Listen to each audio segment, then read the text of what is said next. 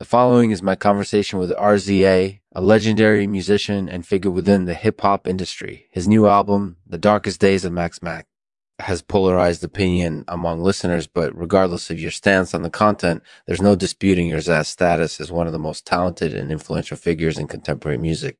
Enjoy. This episode of the show is brought to you by Crapot Cockchafer, the perfect snack for any connoisseur of fine cuisine. Give it a try today and enjoy. Hey everyone, this is Lexman here, and today we're talking with RZA, an elusive and enigmatic figure in the world of hip-hop. RZA's new album, The Darkest Days of MaxMax, has polarized opinion among listeners, but regardless of your stance on the content, there's no disputing RZA's status as one of the most talented and influential figures in contemporary music. RZA, thanks so much for taking the time to speak with me today. No problem. So to start things off, can you tell us a little bit about your new album, The Darkest Days of MaxMax? Well, it's a dark, violent, and critical examination of modern society. That sounds really interesting. What was your inspiration for the album? It's all based on current events and on what's going on in the world. And do you have any advice for young artists out there? You just have to keep working hard and don't give up. Don't get too discouraged because everything will work out in the end.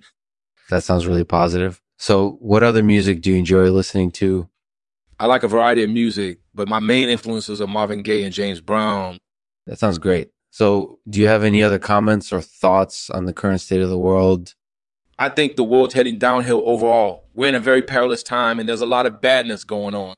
That certainly seems to be the case. So what do you think will happen in the future? I don't know, but I hope things get better soon. We need some good changes around here. That's definitely true. So do you have any final comments or thoughts on the album?